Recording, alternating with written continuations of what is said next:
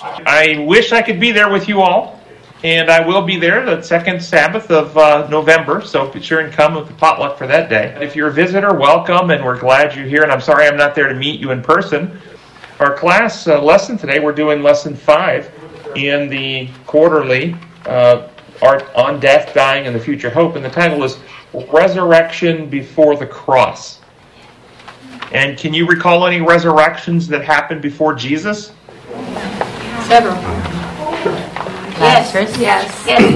No. Okay, can you name any? Lazarus. Most. Jairus' daughter. Before. The child. Yep, Lazarus is before Jesus, not before Jesus' life, but before his resurrection. Right. Before his resurrection. Yep. So the Old Testament, Moses, the son of the Phoenician woman, the widow of Zarephath, who gave Elijah a place to stay, the son of the Shunammite woman, who helped Elisha, the son of the widow of Nain, the Jairus' daughter, Lazarus. All these were listed in our quarterly for this week. But there was one more that I remembered. Do you remember the dead body that was thrown in the cave and touched the bones of Elisha? Oh, yeah. Yeah, 2 Kings 13:21. You can read about that. And that man came back to life. You can imagine what that would have been like. The soldiers were running from an enemy and they couldn't carry their dead comrade anymore because he was too heavy. So they threw him in the cave and then he touched Elisha's bones and came back to life. And then they looked back and saw the dead man running after him. They probably ran a little faster, don't you think? So the lesson also points out that the Bible is consistent in its teaching that the dead don't know anything after death. And they point out that it's like a sleep, and it's a period of unconsciousness. And in fact, they point out that the Bible has no record of anybody that was resurrected coming back and giving reports of what they experienced while they were dead. Now, this lack of a report is not the same thing as reporting that they didn't know anything. However, it's consistent with the idea that death is like a sleep. And in fact, it would be quite strange had somebody died, gone to heaven, had these celebrating paradise with joyful, blissful experiences. It would be very strange for them to come back and not report on that. So while the lack of report is not the same thing as a report of knowing nothing, it's consistent with our understanding of death being asleep. It's interesting also that the only place we find reports about consciousness after death is outside the Bible. Not in the Scriptures. We don't find that. And it's very similar to Eastern meditation practices. Several years ago, I went to a medical CME event, continuing medical education event, with a famous Harvard psychiatrist or physician, who was teaching the audience on the medical benefits of Eastern meditation practices. And at the event, he had representatives of every major world religion and several minor world religions. And they all got up and talked about how this method of meditation was active and used in their particular religion. When it came to the Q&A time, I went to the microphone and I asked, I have a question for the Catholic priest and the Protestant pastor and the Jewish rabbi. I'd like to know specifically from those three whose religions are based on Scripture, while you've described this form of meditation being practiced today in your religion, is this form of meditation in Scripture? And all three of them admitted it was not. And I find that quite interesting that we have a form of meditation that is infecting all of the religions of the world, but the only place you don't find it is in Scripture. And in fact, the Scripture form of meditation is quite different than the Eastern form and has different consequence. And we have a meditation guide. You can get a free one in the lobby there. If you're there today, you can read it online. And it goes through the differences in methodology, philosophy, and impact on our brain between the biblical form of meditation and the Eastern form. Sunday's lesson asks us to read Jude 9. And the verse is, "But even the archangel Michael, when he was disputing with the devil about the body of Moses, did not dare to bring a slanderous accusation against him, but said, 'The Lord rebuke you.'" What do you think of when you read this text? Any lessons come to mind? Yeah, whenever Christ was tempted in the wilderness, He told Satan that the word of God rebuked him. Okay, so, yes, so he does not enter into debate with the devil. No. Who's the accuser? Satan. Satan? Satan is the accuser. That's right. Remember that. God is not the accuser. God is not the one who is bringing charges against us or keeping a checklist of misdeeds to bring into a courtroom one day to accuse us with. The devil's the one who does that, not the Lord. Who is Michael? Jesus. You know, there are three main views of who Michael is in Christian thought or religious thought. The Jehovah's Witnesses take the position that Michael is Jesus in his pre-incarnate form before he was born in Bethlehem. However, they take the position that Jesus was a created being and not fully God. The Seventh-day Adventist Church takes the position that Michael was Jesus in his pre-incarnate form before being born in Bethlehem, but that Jesus is fully God, pre-existent with life original, unborrowed, underived from another, that Jesus was never an angel in substance, but manifested in the form of an angel prior to his incarnation as a human. That's the SDA position. And most of the rest of the Christian world takes the position that Michael is not Jesus at all, but an archangel similar or like Gabriel.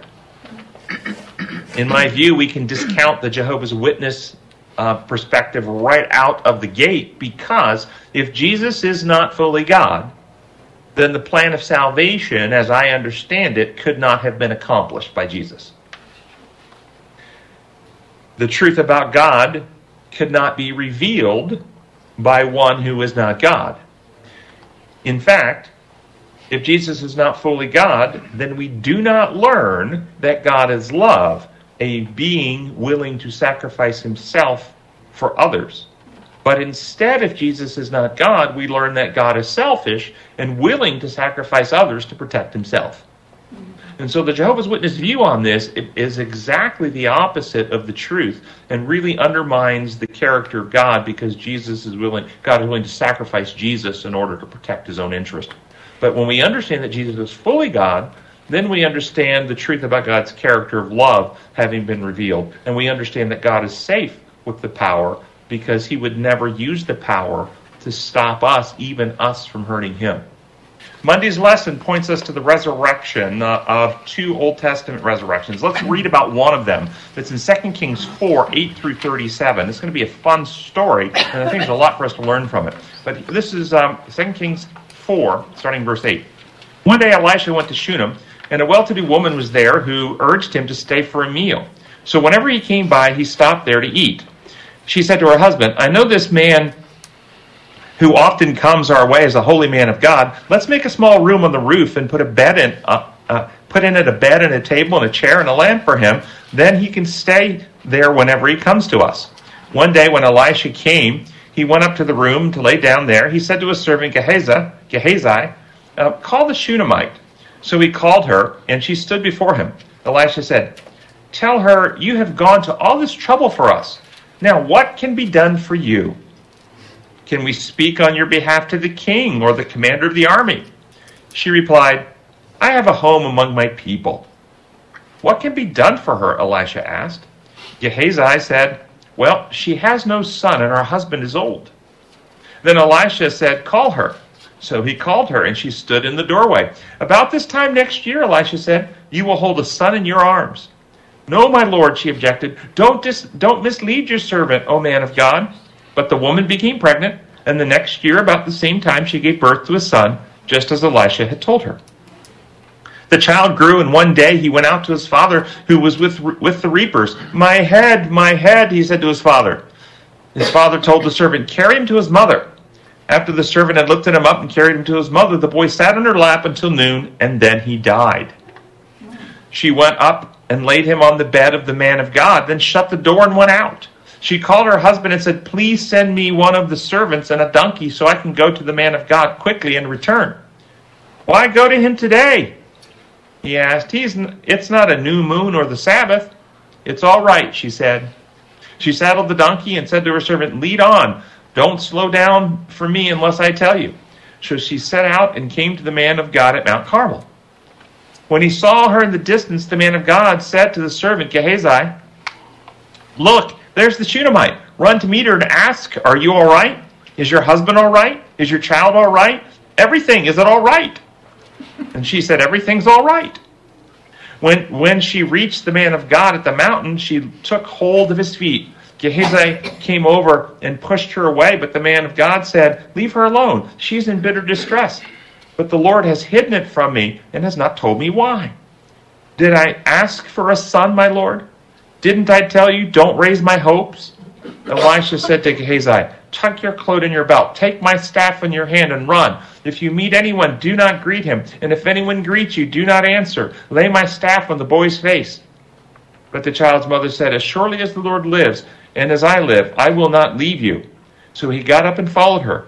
Gehazi went on ahead and laid the staff on the boy's face, but there was no sound or response. So Gehazi went back to meet Elisha and told him, 'The boy has not awakened.' When Elisha reached the house, there was the boy lying dead on the couch. He went in, shut the door on the two of them, and prayed to the Lord. Then he got on the bed and laid on top of the boy, mouth to mouth, eyes to eyes, hands to hands. As he stretched himself upon him, the boy's body grew warm. Elisha turned away and walked back and forth in the room, and then got on the bed and stretched out upon him once more. The boy sneezed 7 times, opened his eyes. Elisha summoned Gehazi and said, 'Call the Shunammite.' And he did. And she came and he said, 'Take your son.' She came in, fell at his feet, and bowed to the ground. Then she took her son and went out." What do you think of the story?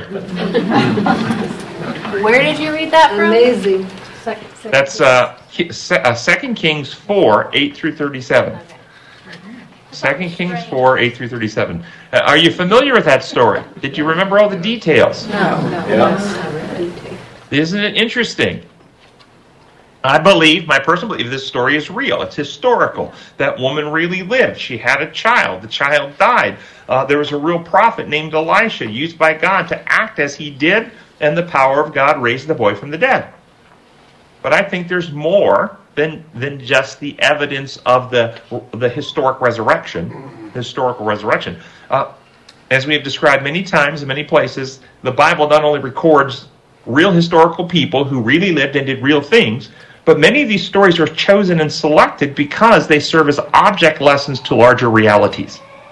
We've described before how there were 7 miracle births in the Old Testament. This was one of those 7 miracle births.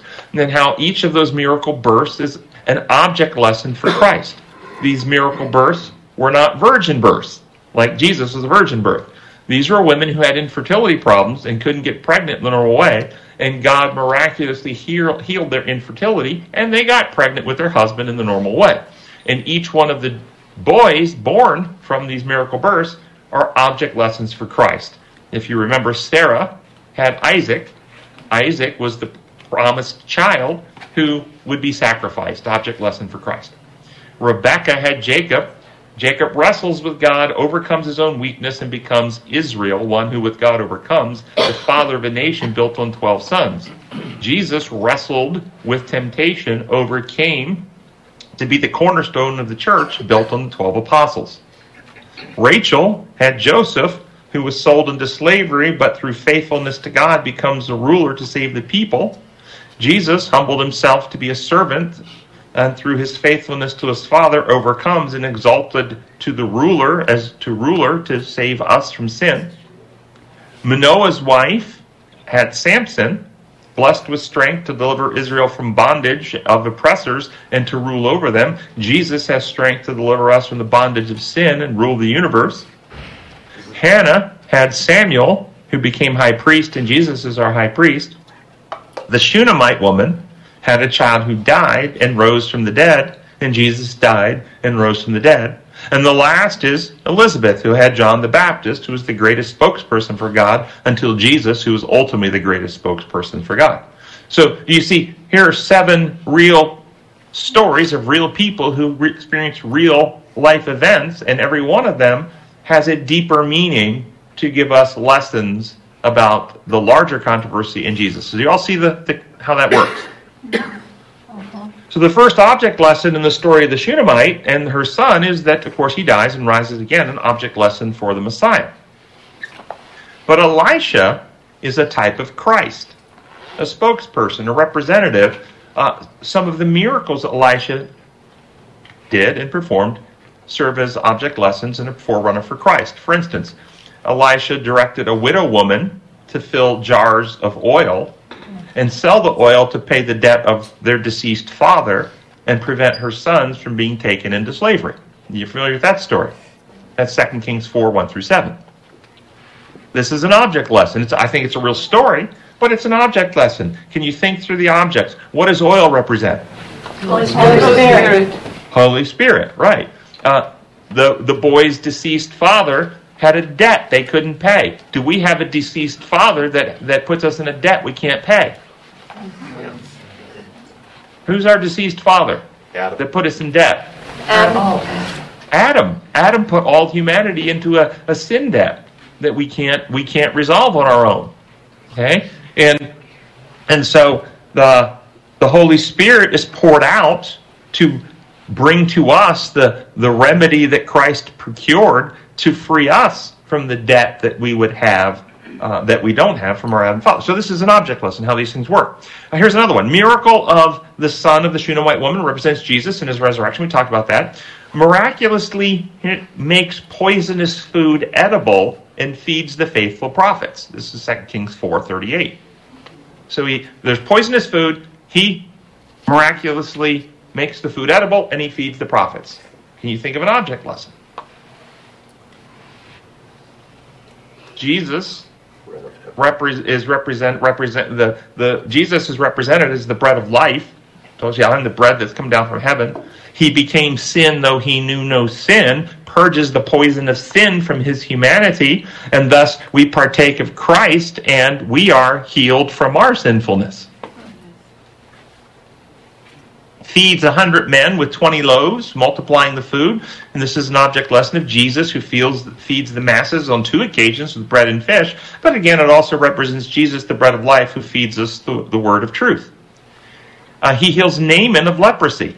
Jesus heals many lepers, and leprosy itself is a metaphor from sin that we are being healed from through Jesus. He makes an axe head float. Jesus has power over the forces of nature, calms the storms, walks on water, warns Israel of the enemy's plans. Jesus reveals the plans of our enemy Satan and his forces in the various revelations and things that he's given us.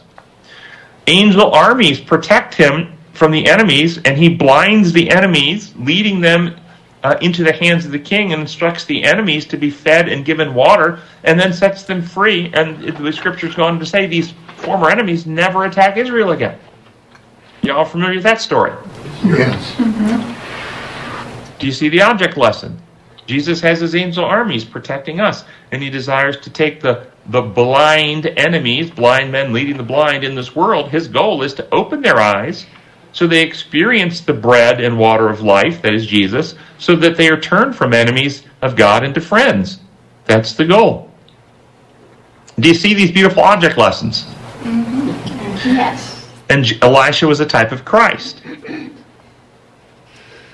But the boy was a type of Christ. We already described it. He was a miracle birth. He died. He rose again. Elisha is a type of Christ. Do you find it confusing then in this story, as Elisha goes in as a type of Christ and raises the boy who is a type of Christ? Yes.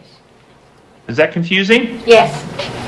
So consider the Old Testament. In many of the object lessons, in the same setting, multiple individuals represent Christ in his various roles, because no one individual can actually represent all the different things Christ does. So in the Old Testament sanctuary, Moses was a representative of Jesus in his pre-incarnate state. Moses would go in and talk to God face to face, and then leave God's presence, and came out and built the sanctuary. Jesus, in his pre-incarnate state, talked to God face to face and left heaven and came and built the sanctuary. It says in Zechariah 6:12 and 13, "Here is the man whose name is the branch," capital B, "and he will branch out from his place and build the temple of the Lord. It is he who will build the temple of the Lord, and he will be clothed with majesty and will sit and rule on his throne, and he will be a priest on his throne, and there will be harmony between the two. This is talking about Jesus, who's the chief cornerstone, and we are living stones built together in a house for the Lord. So Jesus left. So Moses talked to God face to face and built the earthly sanctuary. Jesus talked to God face to face and came and became the living cornerstone, building the sanctuary that is built out of the living stones, you and me. But in the Old Testament sanctuary, the lamb represented Jesus in addition to Moses. And the lamb represented Jesus during his 33 years on earth when he was sacrificed. But Aaron also represented Jesus as our high priest. And he represents Jesus after his resurrection in his heavenly role as our high priest. So we see in the same setting 3 different elements, Moses, the lamb, and Aaron, all representing Jesus. So back to the question of the object lesson in this story, Elisha and the boy, both representing Jesus. Question. And Elisha goes in and lays on the boy, mouth to mouth, hand to hand, eyes to eyes. It's kind of very strange, isn't it? Very. But if you think about both representing Jesus, does this text help you? This is John chapter 10, verse 17 and 18. Does this help you see the object lesson in the story? This is Jesus speaking. The Father loves me because I am willing to give up my life in order that I may receive it back again. No one takes my life away from me. I give it up of my own free will. I have the right to give it up, and I have the right to take it back. This is what the Father has commanded me to do. So, who gave up his life? Jesus. Who takes his life back? Jesus. So we see that in the metaphor, both representing Jesus is Jesus sacrificing his life and Jesus taking his life back. Question? But what about this business of the mouth to mouth, eyes to eyes, and hands to hand? How would you explain that? What's the object lesson there? I'm hearing rumbling. We got nothing. What was the question? I had a quick question. Pardon? Can you hear? There's one more. So what, are you asking me what the question is? No. One more miracle of Elisha when his bones were touched by a dead body. Yeah. Well, so we talked. Yes, that's a good one. That's another good one. Yes, thank you for that. So what do you think this object lesson here is? Mouth to mouth, eyes to eyes, hands to hands. I'll tell you my thoughts on it. This text may help. 1 Thessalonians 5, 23 and 24. See if this text, if you connect this text to the mouth to mouth, eyes to eyes, hands to hands. May God himself, the God of peace, sanctify you through and through. May your whole spirit, soul, and body be kept blameless at the coming of the Lord Jesus Christ. The one who calls you is faithful, and he will do it. Does that help you with that? Yes. Mouth, eyes, hands. Total commitment. Jesus is our substitute, the second Adam. He had to purify humanity from sin completely. In spirit, soul, and body, all had to be cleansed. Spirit, the Greek word for spirit is pneuma, which means we get pneumonia from. It means breath or breath of life. And so this would be represented by the mouth. If you remember, Jesus breathed on his disciples and they received the Holy Spirit. So the breath of life, mouth to mouth, the spirit is being cleansed. The soul is the eyes. The Greek for soul is psyche, from where we get psychiatry and psychology, and it symbolizes our thinking. The eyes in the Bible represent where we have wisdom and discernment and enlightenment and where we do our thinking. We still often say today that the eyes are the windows to the soul. That's right, yeah. And then the body would represent the hands. This is the body is what we move around and interact with the world with and work with, and so the hands represent the body. And so this object lesson here is that Christ is going to come and he is going to cleanse humanity from sin in spirit, in soul, and body. I thought that was pretty neat. And I think if you look at the Old Testament stories, you will find many of them have deep meaning if we were to connect some of these pieces together. What about the boy sneezing 7 times? Do you think that's interesting? I mean, it's a detail, right in scripture. Sneeze 7 times. 7's God's perfect number. Pardon? 7 is God's perfect number. Okay, so 7 is the number of perfection or completion. This boy is dead. He represents Jesus. Elisha, which represents Jesus, demonstrates that he is cleansing us in body, soul, and spirit. And then the boy, as he is rising from the dead, sneezes 7 times. 7 is the number of completion. Sneezing is part of breathing. So, and when you sneeze, what is a sneeze doing? Literally, when you sneeze, why do you sneeze? Clearing out the bad stuff. You're getting rid of the bad stuff. Think it. That's what a sneeze is. Getting rid of the bad stuff. 7 times demonstrating that Jesus purged all the infection of sin and the boy lives again. Wow. Isn't that cool? Yes. Or who thinks of stuff like this? Pardon? Who thinks of stuff like this? I mean, I would have never thought that. God inspired the writers to put these details in, I think, not just for historical purposes, but again, there's these deep object lessons there that as we study, the larger plan of salvation is being revealed in various ways to us. God is all about, God, an infinite God, I don't find it difficult at all. If you think about the lives, how many millions of people lived prior to the time of Jesus? Yet we have very few lives. So it's kind of like one of those mosaic pictures where you see all these different individual faces, but they put them together in a way that they make a different picture. Have you seen that? Yeah. Okay, all these stories are there, and they're real people doing real stuff, but the Holy Spirit can select the lives that go into the recorded record in a way that it also can tell a larger narrative than just the story. So Tuesday's lesson, first paragraph in the lesson says, the Bible says that Jesus went about doing good and healing all who were oppressed by the devil, for God was with him.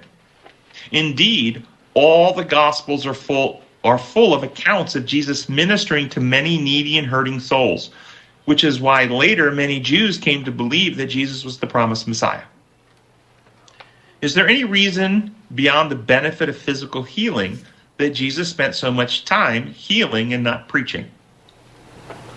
When people are sick, it's hard for them to think of anything else besides being well. So after he healed them, then they could accept his gospel. So, okay, exactly right, yeah. So if people are in pain or hurting or sick, it draws their attention away to the eternal, to the immediate physical needs. That's true. So for those individuals, the healing opened them up and opened their minds up to be able to hear the gospel. That's true. Is there any reason beyond that? It's a metaphor for what this was just a means to reach individuals who were sick to help them come to the gospel. That was the only reason for the healing? No, it's a metaphor too. It's what he wants to do for us spiritually. Well, okay, and why is this such a good metaphor to demonstrate he wants to heal our souls or heal our hearts and minds? The physical healing symbolizes the spiritual healing. Why is it such a good metaphor? It's based on design law. There you go. It's based on design law. You cannot heal someone by declaration or proclamation. You actually have to do something to them, and you have to set them back in harmony with the laws of health. You can't have health while violating the laws of health. So the plan of salvation is the plan of healing. That's what the word actually means. When you salvage something, you're taking something that's broken and restoring it to good function. That's what you do when you salvage something. And the word save means to heal, not to forgive. So the plan of salvation is the plan of healing, not the plan of legal adjustment. We do not, think this through with me now, we do not heal people from sickness or disease by adjusting what is recorded in the medical record. If you were sick in the emergency room, you don't get well by them simply making notes in a record book. And this is the problem with much of Christianity, because much of Christianity teaches that the plan of salvation is making adjustments in record books. But that doesn't actually have any benefit. However, if we keep with our medical analogy, if you go to the emergency room and they intervene in you physically to give you a remedy, the medical records will appropriately record that. But the medical records are not being adjusted to fix you. You're being fixed, and the records are simply recording the fact that you're being fixed or healed. And that's how the heavenly records get adjusted. Heavenly records only get adjusted if your heart and mind get adjusted to the work of the Holy Spirit. We do not heal people from disease by legal declaration that they are well when they are still sick.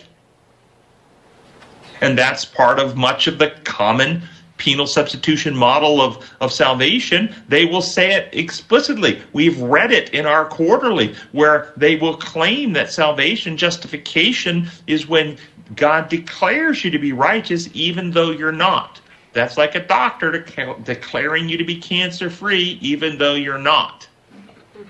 I don't think you'd be happy with that.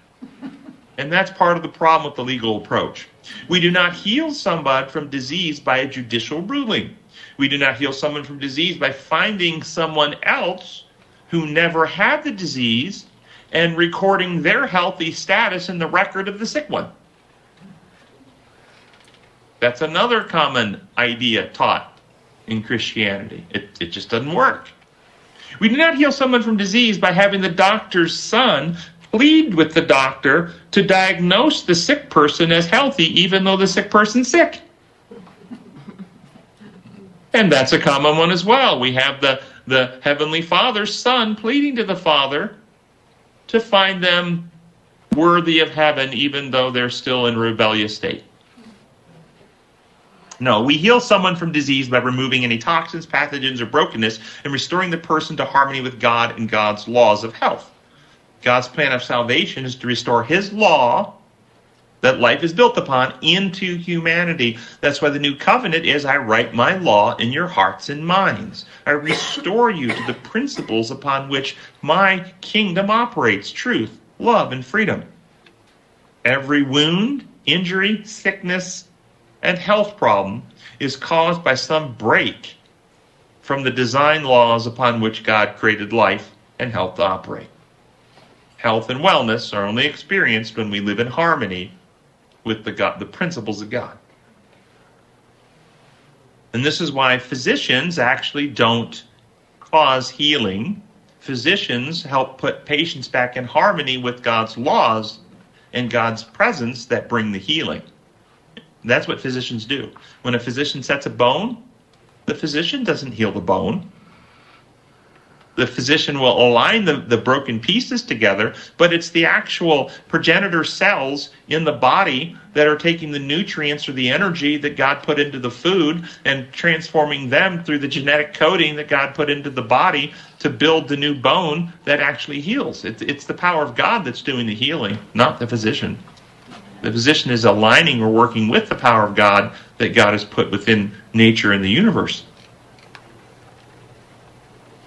The lesson points out that when Jesus raised the son of the widow of Nain, He did so without her asking for help. Whereas the Phoenician widow and the Shunammite woman both asked for help from Elijah and Elisha. What do you make of this difference? Remember, Jesus sees the funeral procession, the widow of Nain, her son has died, and He just raises her, and she raises the boy, and she never asked for it. What do you make of the difference here? Any significance to you all?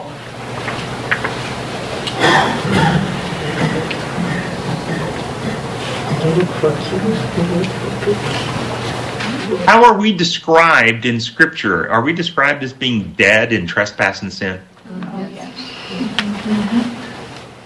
And did Jesus wait for us to ask for help? No. When we see the Lamb of God slain from the foundation of the world. Yes. While we were yet sinners, Christ died for us. I think the object lesson is that Christ did not wait for us to ask for help, but He immediately leapt into action because we needed help. I think that's what good parents do. Do parents wait for their children to ask?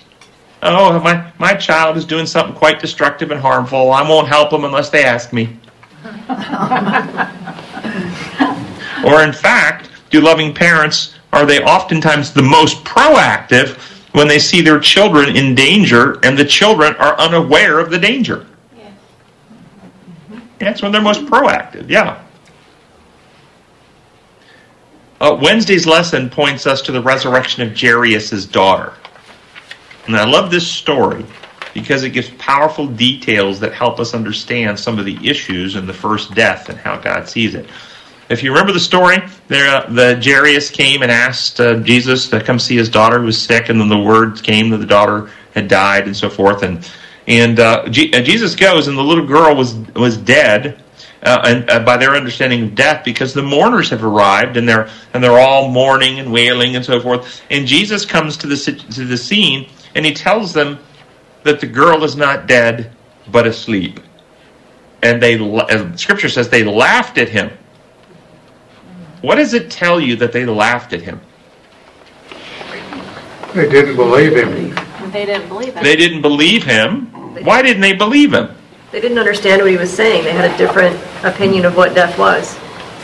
So they understood the girl was not in a physiological sleep. This is a great text.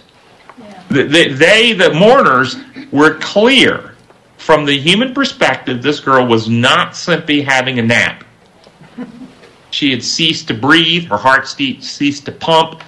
She was dead to their understanding. But Jesus said she's asleep. And so they laughed at him.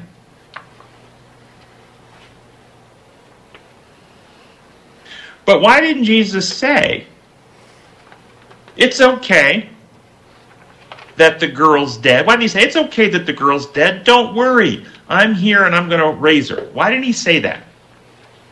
Why did he say she was asleep? Because I don't think Jesus did that accidentally, slip of the tongue. To help them understand that death is not permanent. Was he trying to trick them? No. Or was he doing what he always does, being the light of the world, trying to enlighten them? Yes. Did they receive the light? No. No, they didn't. They laughed at him. They ridiculed him. He's shedding light, and they find it not worthy of consideration. How often does this happen? If you had this happen in your own life, you're trying to share some truth with somebody, and they ridicule, they laugh, they don't consider it. They discount it. Do we have insight today as how a person can die, what we call death, but God calls it a sleep? Do we have insight into how that could be? Yeah, we talked about it last week, so we won't go into it in detail, but the analogy of a computer. A computer runs out of power, and it goes into sleep mode. It's not destroyed. It's just not operational until you put the power back. And so this is a very good analogy of human beings who go into sleep mode. And I think God wants us to understand that what we call death, and let's think of the spiritual implications of this for a minute. What we call death, God calls asleep. So when God said, think of the implications now. Do you feel like we can make a firm case based on how, and the Thursday's lesson is about Lazarus. Same thing. Jesus said to the disciples, Lazarus is asleep. I'm going to wake him up. Can we make a firm case that God views what we call death as asleep? Yes or no? Yes. Okay. Then in Eden, when God said, in the day you eat of the tree, you will surely die, was he talking about what Lazarus and this girl experienced, or he's talking about something else? Something else. Yes, he was not talking. So then how do we explain this first death experience? That's not the wages of sin. The wages of sin, death, is something else. This is quite important to reading your scripture to make this distinction. Many people will look at the Old Testament. Do we have stories in the Old Testament where God used power to put people in this sleep death? Yes. First death. Do we have stories where the Bible describes that? But that is not what God calls death. God calls it a sleep. So we can say God put people to sleep, but we can't say God killed people.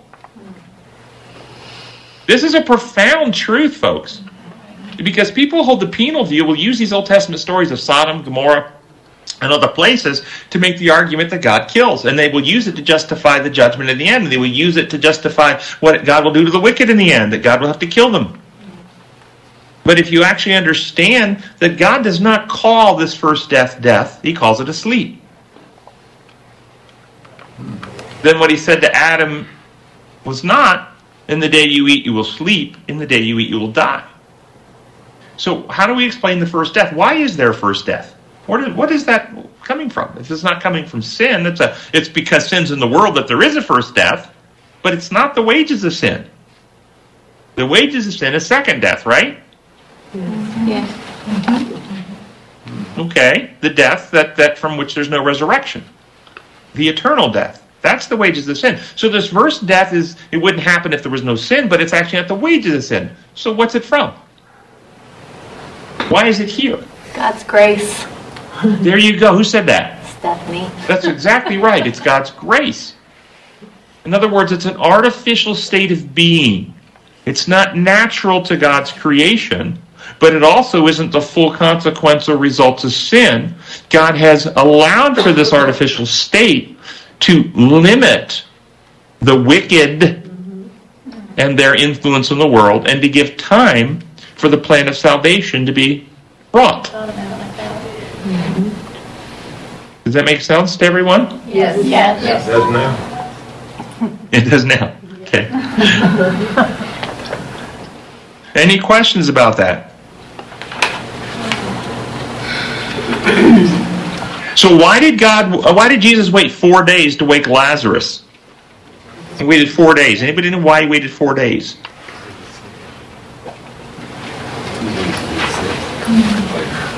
Wasn't it their custom to think that they might be just in some kind of a bad coma or something for a certain amount of time, and after that they were truly dead? Right, so there was this superstitious belief that when someone died, this sleep death, that their spirit hovered around the body for 3 days and then launched off into heaven or wherever it goes. This is a superstitious belief. Jesus understood they had this belief, and therefore he waited 4 days past the 3-day idea to meet them. And it's a powerful story because it lets you know how God will step down and meet people where they are. Clearly this is not God's reality. Spirits don't circle around body for 3 days, but he knew that they thought that, so he met them where they were and acted in a way that would help them understand that this resurrection was really a resurrection from the dead, to demythify any of the superstitions that they might hold. Does that make sense? Yes. And there's a very powerful little sentence in this story that I really think is profound when you're talking about Jesus resurrecting Lazarus from the dead. Something Martha said to Jesus when he told him to roll away the stone. You know what she said? He stinks. Yeah, he stinks. Okay? What's she saying there? The body is rotting. Yeah. That's right. This is what we would really call on Earth Day death. Necrosis. Necrosis is decay of the actual tissues, which is quite different than the heart stopping of somebody, and they do CPR or defibrillation, and they restart the heart, and they go, well, you died. Necrosis is death. Heart stopping and reviving the heart, that person hasn't really yet died yet. If they haven't had necrosis, they're not dead, in my view. That's my view of it. But necrosis, that's death. The first death experience. And so this is important because you'll have many of these near-death experiences. I died. I went somewhere. Well, actually, your body was not necrosed. And if you weren't necrotic, then your tissues were still alive. And in fact, they could have taken and harvested your organs and put them in someone else's body, and they would keep living for many years, showing that those organs were not dead. Those cells were not dead. You following me? Okay? This is an important distinction as well. Because there's this idea, I died and I had all these... No, you weren't dead. So whatever you experienced was still happening in your brain, in your head. not somewhere out there in the universe. Does that make sense? Tim, Yes. how is it God's grace when a loving, sweet 19-year-old dies? Did you say 10-year-old? 19-year-old. Did you say 10-year-old? 19. Oh. A loving, sweet 19-year-old dies? Yeah. How is that God's grace? Yes. It depends on the circumstances. It may not, their death, this first death experience, may not be grace, but the fact that they went to sleep and they, remember Jesus said, those who believe in me, even though they die, they will never die. His grace would be in the fact that someone can only destroy the body, they cannot destroy the soul, Matthew 10:28. So his grace is in the fact that no matter what evil people do, they can't actually destroy eternal life. But if you're asking, so how would a 19-year-old dying that first death experience be an act of God's grace? It may not be. It may be an act of evil against them. Then you say, well, why would God permit that? Is that what you're asking? Yeah. Asking? Yeah. Why would God permit it? Yes. Well, what would the options be? To intervene. For him to still be here. Pardon? For him to still be here. Or the person to still be here. Okay. And how would that happen? God would intervene in the free will of the person who killed it. Was this murder? No. No, it was a disease. An accident. An accident, or he just dropped on a basketball floor. Dropped on a basketball floor. Okay? So it was some type of a event, a health event. Why did that happen in this world? Why do people die in this world as first death experience? Sin. Because of sin. Sin in the world. That's right. Right. From God's perspective, if we look at it from God's perspective, when He created Adam and Eve in Eden, what was His intention for how long they should live? Forever. Okay? If we had a line that we could draw from our sun to planet Earth, that would be a 93 million mile line. And if every inch on that 93 million mile line, just an inch, represents a year of life, and we have 19 inches for someone who dies at age 19, and we have 969 inches from someone who dies at Methuselah's age, 969. On a 93 million mile line or rope or stick, is there a significant difference between 19 inches and 969 inches on a 93 million mile rope or line? Not significant. And 93 million miles is still finite. God's intention for human beings is eternal life. From God's perspective, if someone dies at 19 or 969, they all die young. All die young. That's God's perspective. Our perspective is 19, 80, 90, 101. Boy, that was a really long life. Not from God's perspective, it wasn't. It was a short life. The issue is, did the person have a saving relationship with Jesus Christ? And if they did, they have eternal life, and they will sleep briefly, but then they'll rise again for eternal life. So, I think our heavenly perspective can give us perspective on that. When we ask about the why does God permit, though, these types of things to happen, I think it's the law of liberty being worked out. Also, do we trust Him with outcomes? In my book, The God-Shaped Heart, or is The God-Shaped Brain? I can't remember which book this story's in. It's one of those two books. But the story is told, I think it might be The God-Shaped Brain. The story is told, and it's a true story, of a young boy who, and it was told to me by my pastor, who was on the scene in first-hand account. In the Upper Peninsula of Michigan, back in the 1950s, they didn't have 911 and they didn't have Life Force helicopters and so forth and so on. And they lived on a farm, and their neighbor had a son who was around 5 years of age, and he was an unruly boy, always kind of not listening and not following instructions. And they told him repeatedly, "Don't play on the farm equipment because it's dangerous," etc., etc. And one day my friend, my pastor, was out in the field and he got an emergent call to come to the neighbors because this boy had been injured playing on the farm equipment. And they did, the only thing they knew how to do is they had a prayer circle around the boy, and they asked the Lord to heal the boy because it was too far to get him to any type of a hospital, which is hours and hours away. And my friend was in the prayer circle, and he remembered as that went around the prayer circle, everybody prayed, Lord, we know you can heal this boy. If it's your will, restore this boy to health. Your will be done. Until they got to the mother. And the mother prayed, Lord, I don't care what your will is. If you don't heal my boy, I will never speak to you again. Now, we don't know what the Lord did. I can only tell you what actually happened. The history of what happened is the boy survived his injuries.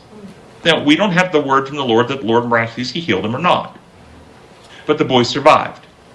And the boy went on to be a bane on that family, constantly in trouble, truant in school, fights, got in adolescence, got into alcohol and drugs, got into all types of petty theft, stole from his parents to pay for his drugs, stole from the neighbors, in and out of jail, and eventually dies at age 45 of an overdose. That's the history of his life. Now, again, we don't have any word from the Lord on whether he intervened or not. But it gives a great opportunity to answer the question on both sides. Perhaps the Lord knew the future, and perhaps if the mother would have said, I trust you, Lord, your will be done, perhaps the boy falls asleep right then. Perhaps he doesn't end up torturing his own life and the lives of many people in the community. Perhaps the mother was serious, and God knew that if he didn't intervene at this point, he was going to lose this mother who would be in heaven if he let the boy live. And so God intervened and let the boy live. And the boy went on to live his life, to have all these problems.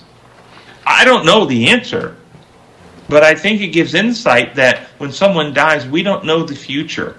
Did God allow this to happen at this point to prevent some tragedy in that individual's life later? Maybe a kidnapping, some event that would make their life horrible, and they didn't have to go through it. He permitted. He didn't cause it, but he permitted it. I don't know the answer, but I can tell you when we get to heaven, you'll get an answer, and you're going to go, you know what? If I could have stood in God's throne and made decisions for my life that God made, with all the knowledge that God has, I wouldn't have made a decision one different than he made. And that, I can tell you, is the truth, because God is always doing what's good for his people. Yeah. Always. Amen. Let's close with prayer. Gracious Heavenly Father, we thank you so much for your love. We thank you for the fact that you are completely trustworthy. And yes, there are oftentimes things that happen on this planet we don't fully understand, like Job didn't fully understand what was happening to him. But one thing we can be certain of is that you are trustworthy. And we put our trust in you, and we look forward to the day that you will answer all of our questions. We pray in your holy name. Amen.